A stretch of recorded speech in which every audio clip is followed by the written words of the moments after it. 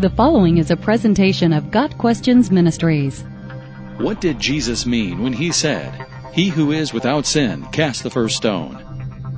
Jesus' statement, "If any one of you is without sin, let him be the first to throw a stone at her," is found in John chapter 8.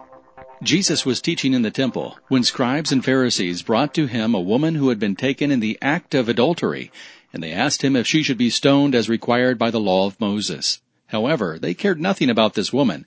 They were using her to trap Jesus. In their minds, if he told them to set the woman free, they could claim that he did not hold to the law of Moses. If he told them to stone her, they could claim he was not the Savior. And if he said nothing, they could claim that he lacked wisdom. Jesus did not answer immediately, but stooped and wrote something on the ground, and they kept pressing him. Finally, the Lord said, in essence, "Go ahead and stone her, because that is what the law requires. But the law also requires that the first stone be thrown by a person who is sinless in connection with this charge." There is no doubt that this woman was guilty of a capital offense, and that the law required that she be stoned. But the law also required that the guilty man be stoned as well, that witnesses be produced, and that a witness begin the execution.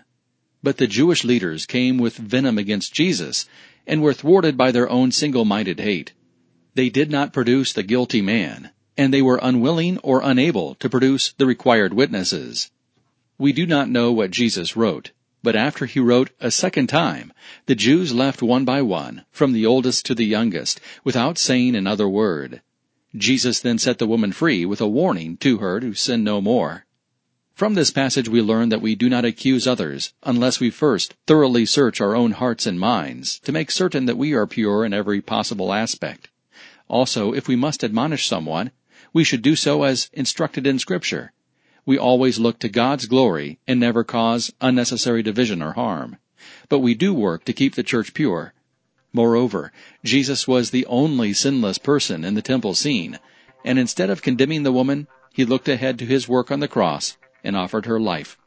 Likewise, we should use every possible opportunity to forgive and reach out with the gospel and the love of Christ, always remembering that we too are sinners in need of the Savior.